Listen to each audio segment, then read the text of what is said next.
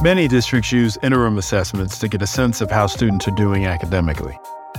Most interim assessments are normative by design, meaning it compares one student's score with all the other scores in the nation, and then sets growth targets or expectations based on that comparison. But what if I told you that for most students, peer-based growth targets will never be enough to reach grade level proficiency? In fact, many students reach these targets annually and fall further behind. A criterion referenced assessment like iReady is based on grade level standards. The iReady assessment will set a growth target that's based on the high expectation that all students, regardless of where they start, can and should reach grade level. That, my friends, is stretch growth. And this podcast is dedicated to learning from and celebrating those educators who empowered their students to reach their stretch growth targets.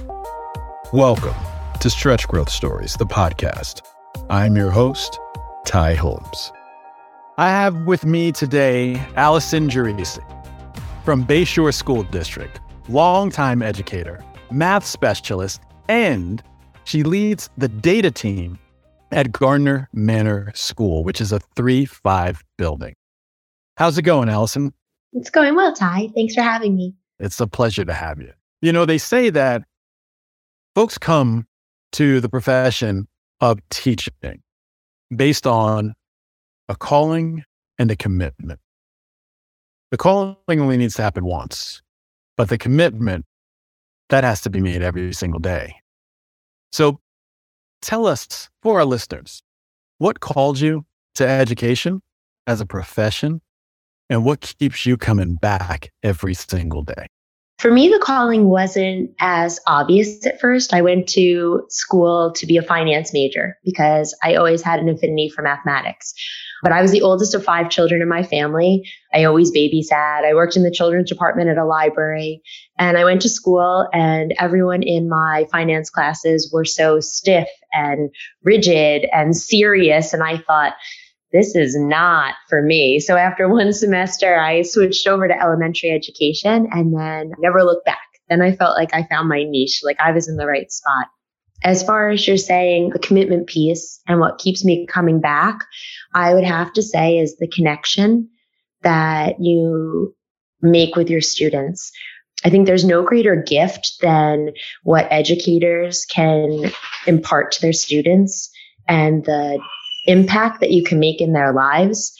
And in fact, just yesterday, I was at Home Depot and I bought a vanity for my bathroom and I knew I wouldn't be able to lift it into my car. So I said to the lady at the register, is there someone that could help me get this into the back of my car? So I pull my car up and this shorter man comes out and he's got a ski cap on and he has facial hair like you.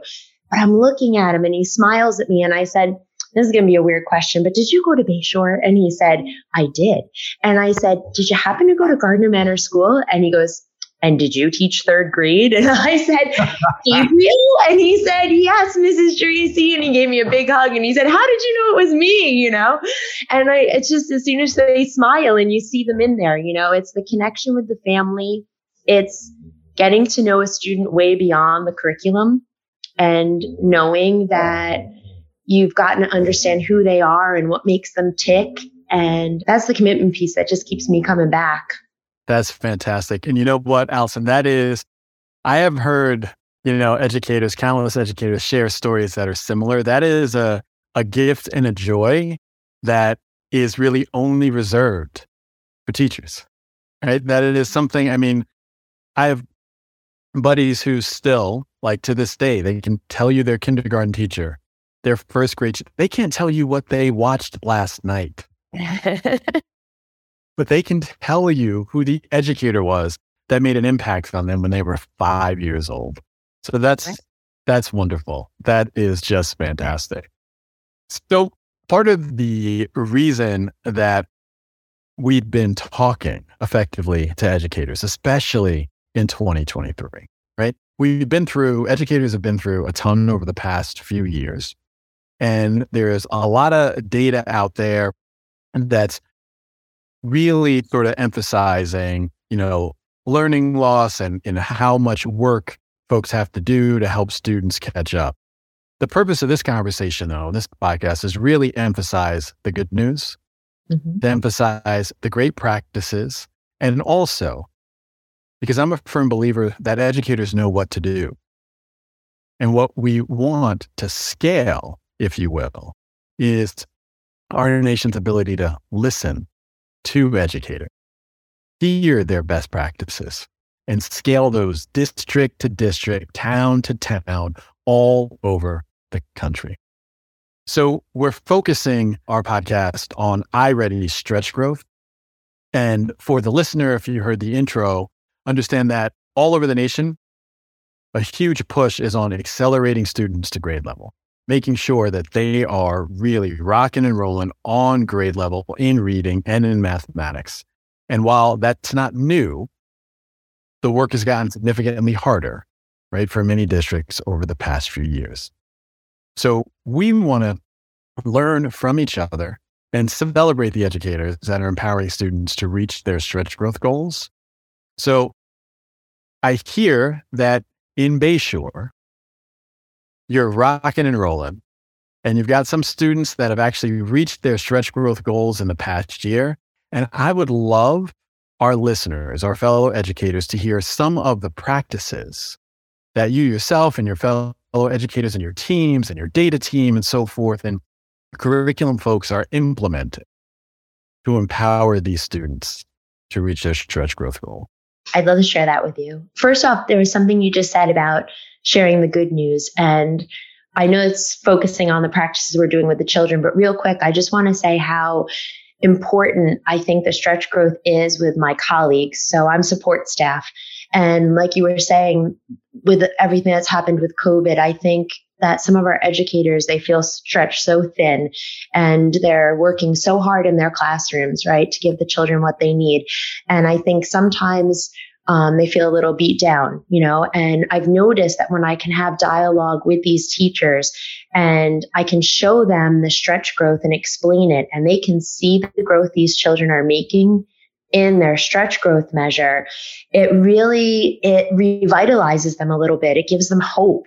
It lets them see things in some of these children where they were just so concerned that they were faltering and so far behind.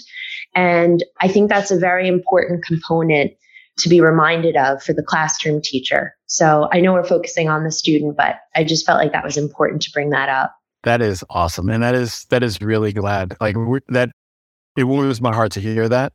The notion that data can be motivational and inspiring to educators is probably for everyone outside of education mind-blowing. But we definitely want to spread that word out there. Thank you for sharing that. You're welcome. So as far as our students and how we're utilizing it and the best practices that we use, the stretch growth is our measure on our branching minds for any teacher that's working in our RTI program, which would be our tier 2 level services for the children. We offer that before and after school. So we put in a growth by the January diagnostic that students will reach 50% of their stretch growth. And then by the end of the year, we put it in that it's 100%, knowing that for some students, it may take more than that one school year for them to reach that goal score. But that is the bar that we're setting for the students and what we're working to get them towards. So that's how we implement that at the student's goal for RTI. When it comes down to the children themselves, I find that obviously their buy-in to why they're doing this is invaluable. So, and that's a message that we've been trying to impart on the classroom teachers now that we've implemented Ready Mathematics in the classroom. It's not just about getting them on their path for a certain number of minutes a week, but they need to really understand the value, like the treasure that's in those lessons, right? So when I sit down with the students at the beginning of the year and we look at their graph and I show them what the different lines mean and I explain to them and we set different goals, we have discussions about their strengths. What are things they need to work on? And unfortunately, a lot of the students that I'm seeing in my remedial math classes are working 2 or more grade levels below. So in their classroom mathematics, they're not finding that success and they've struggled to find their strengths, right? So we talk about the strengths that they do have. We get them down on paper in our first data chat, and we really focus on how we're going to get there. So as the children are doing their lessons, we celebrate as their bar is growing and they're getting all of their stars for their lessons passed. And going through their completed work, I also find is very important so that they can look back and they can see their grades. We keep track of what lessons they've covered to date and celebrate their successes. And not just about celebrating their successes, because we also look at the lessons where maybe they faltered. Maybe they got a 33, and then maybe the next time they still didn't pass it. But then we talk about how the third time, maybe they got the 88. And we talk about, okay, so you weren't ready for that lesson and maybe you had to take a step back, but look at how you did. And then look at how you did after that. And sometimes I'll even show them what lessons are coming up in there, and I'll say, and look what's coming up next. Like, you're ready for this. And getting that buy-in and getting them to understand what it is they're doing to get there. Like I said, that's the gold right there. That's how I get them to be motivated and to give their all to what they're doing. Wow. Then, mid-year, of course, we revisit and we take a look at their diagnostic. And sometimes the growth isn't tremendous, but as long as there's growth, we talk about it. We take that data chat sheet again, which Jen knows I love those. Those are, if you're not doing data chats, you have to go to your toolbox right now and look it up. You have to go to your digital resources and spend some time looking that up. So we color in the graphs, and I spend the time talking to them about what those numbers really mean. So I'll show them and I'll say, listen, iReady says that you should grow 37 points this year, right? And so then we say, but how many months are in a school year? And I count it with them, and I'll say September, October, November, and we count all the months in the school year, and they'll say 10. So we write it down. And I said, okay, well, you've grown this many points already, but we're in January, and we count through the months again, and then I say, so that's halfway there. And then we talk about, can you imagine if you grow this much again in another half a year? And we talk about where that will put them. And it's very rare that there's not a smile on that child's face when they're sitting there, because they can't help but be proud of themselves when they, again, understand it. They have to understand it. They have to see it and know it and own it and have pride in it. They ask if I can print it out so they can take it home and show they're grown up. And so as far as best practices go, for me, it's in getting them to understand, to celebrate their own successes, whether they're large or small, to know what that goal is they're working towards and how that translates into their math brain growing stronger. We talk about that all the time. It's like exercising any other muscle, and that's the way I try best to implement it with my students. Wow. Okay. So I have a suspicion that our listeners are going to be blown away. That was the treasure trove of information.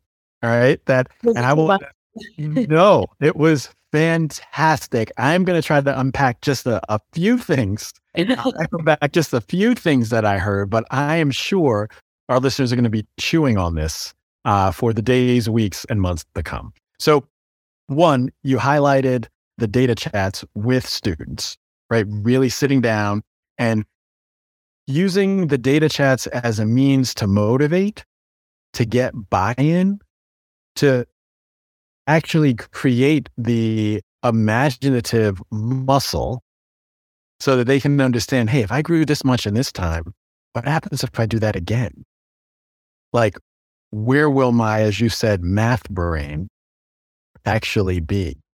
And the understanding that data chat, if I'm hearing you correctly, because I believe you said it's hard to have that conversation and not see when they see their own growth and they understand it, not see a smile on a child's face. Like the notion that the data chat itself can bring joy.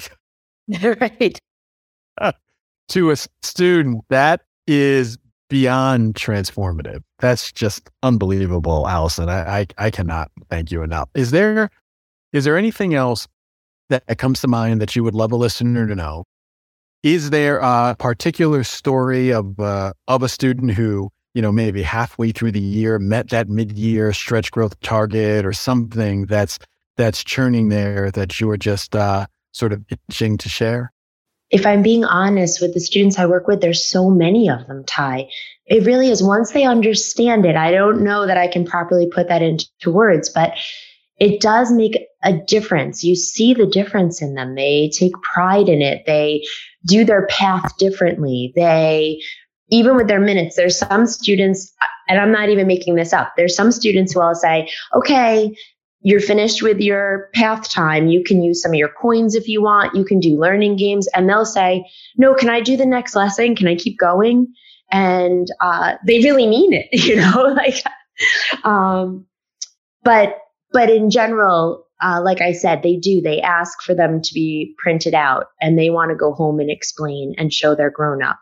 And we've also done workshops at school for the parents. We did one this fall so that we could show the parents how they could log into their children's account with them, how they can have their children explain their completed work, to try to show the parents, so that they have that connection at home, and children are then translating their successes and hopefully bringing it home and sharing with their grown up, not just at that one time a year when I'm printing out a report for them.